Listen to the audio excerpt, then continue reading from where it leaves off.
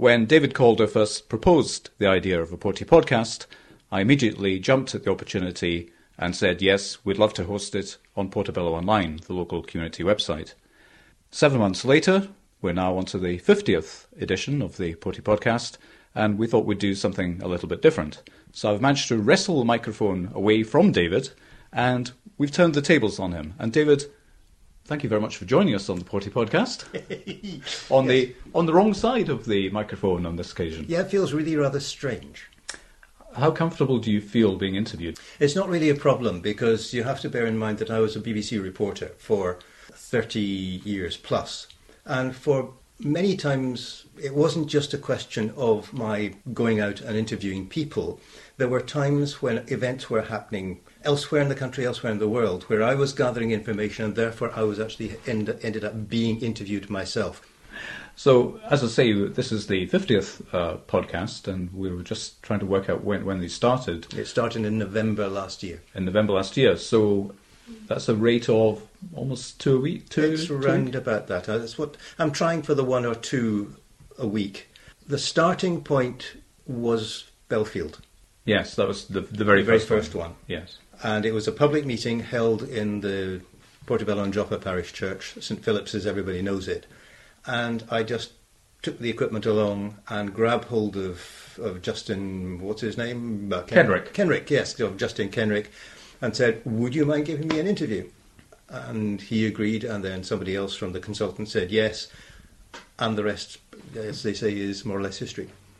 Did you just do that on a whim, or did you have an idea that this was something you were going to do? You were going to do a series of podcasts? Yeah, I was going to do a series of podcasts, and one of the triggers was the fact that shortly before, the Portobello Reporter had come out, and on its front page it said, "This is the last." Now, thankfully, we now know it wasn't the last, and it was merely a trigger to persuade people to come forward to volunteer to keep it going. But I thought to myself, if that's not going to be around, what is going to be reporting on what is actually happening within the Portobello area? And so I thought, okay, let's jump to a different form of technology. So if they do come back, it's not necessarily competing directly. And I have all the equipment necessary to do this sitting in the house. So fine, why not give it a go? And broadcasting, you've been doing this, as you say, for 30 years. Can you give us a brief resume? I started off in television. I was making documentaries for a now long defunct programme on BBC Scotland called Current Account. I did that for two seasons. I came back to Scotland after spending 6 years in London working for the CBI. Now, it may seem a strange jump for working for the CBI to working for the BBC, but I had at university been heavily involved with the University Television Service. And also I had a relative who was heavily involved with the BBC World Service, broadcasting from Scotland.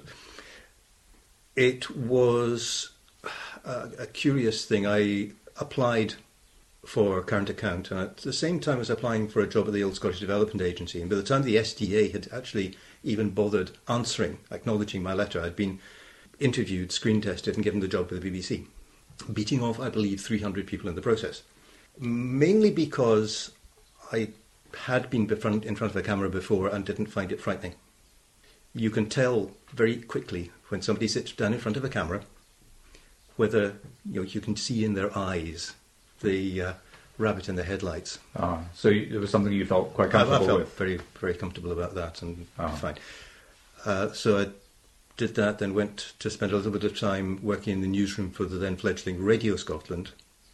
Was persuaded for a short time to go to STV. Didn't enjoy that much. And at the end of that was convinced by the then head of news, current affairs and sport for Radio Scotland that I should come back, but in a freelance capacity, which would allow me not just to work for news and current affairs, but anything else, which allowed me to, I presented programmes to do with science, the arts. The only thing I never touched was sport. So give us a few highlights then from your broadcasting career. Well, the main highlight, I suppose, was 2 seasons with the Money programme. And that was down in London. It was doing really interesting things. My wife Penny, curiously, she was working at that time for the Bank of Scotland, and we actually made a feature about the Bank of Scotland's being the first ever online bank. And I suspect we may have met at that time, but that was years and years and years before we finally got together. And there have been other highlights. For example, I got the opportunity to go to Brazil. What were you doing there? I was also, I wasn't just broadcasting, I did some writing as well. I was writing for the Scotsman newspaper, and I was their technology editor for a while. Okay. And I got an invitation out of the blue. It was an indirect one. I'll give credit to a guy called Christian Hannestadt, who works for a PR company here in Edinburgh, who had noticed something about an organisation called Fenasoft, which was the largest computer fair in Brazil. And they were looking for foreign journalists to be flown out, first class, to São Paulo, where the foreign journalists would judge Brazilian technology. So he suggested I get in touch, and about 6 weeks later I found myself on a Varig flight out to Brazil. Nice job. It was a lovely time. I got stuff. I was able to produce material both for the Scotsman and indeed from the BBC. It was quite interesting trying to get back the material back, especially the broadcast material, because it is very much the early days of trying to use technology to get material back. And that's been a recurring theme in your work, hasn't it? Using technology. Yeah, very much so. I can claim to have been possibly the first to use a laptop to get a news report back to the newsroom in Glasgow. I was also an early user of satellite technology.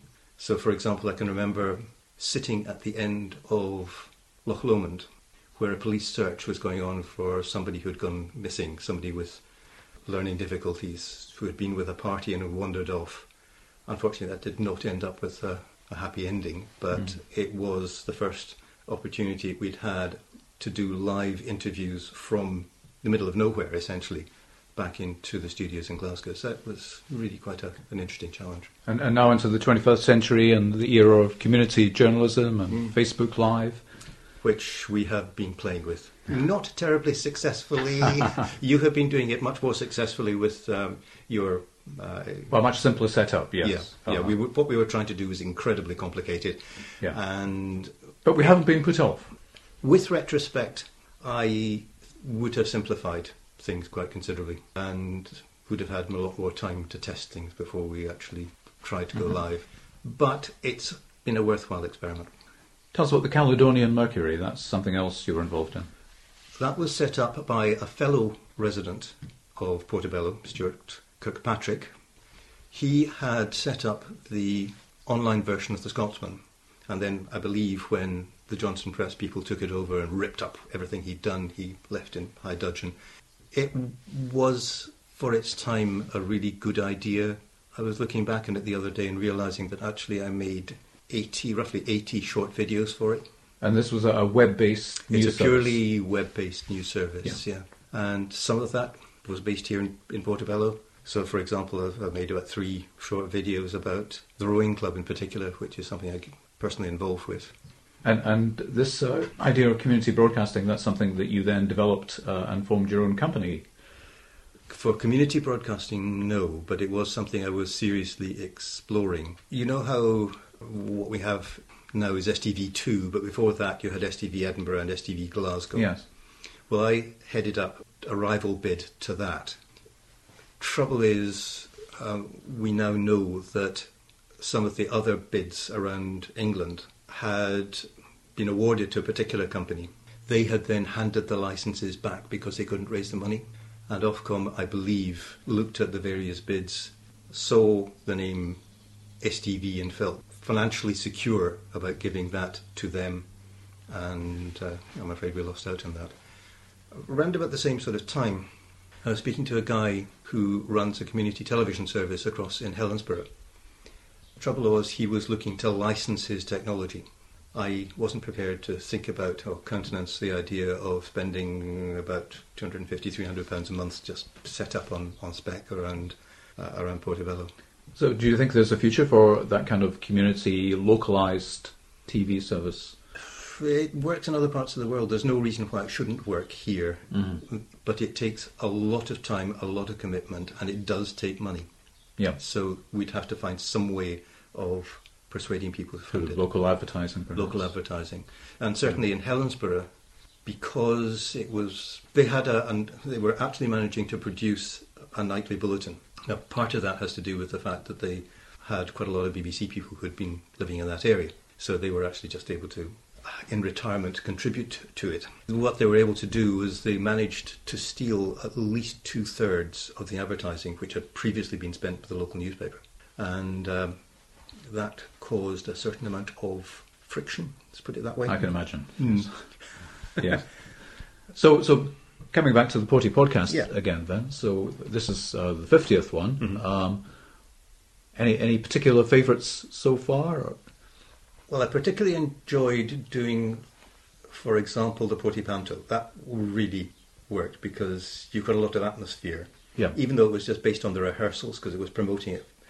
In the same way, doing something with the community choir, there's a lot of atmosphere that can be built up around that.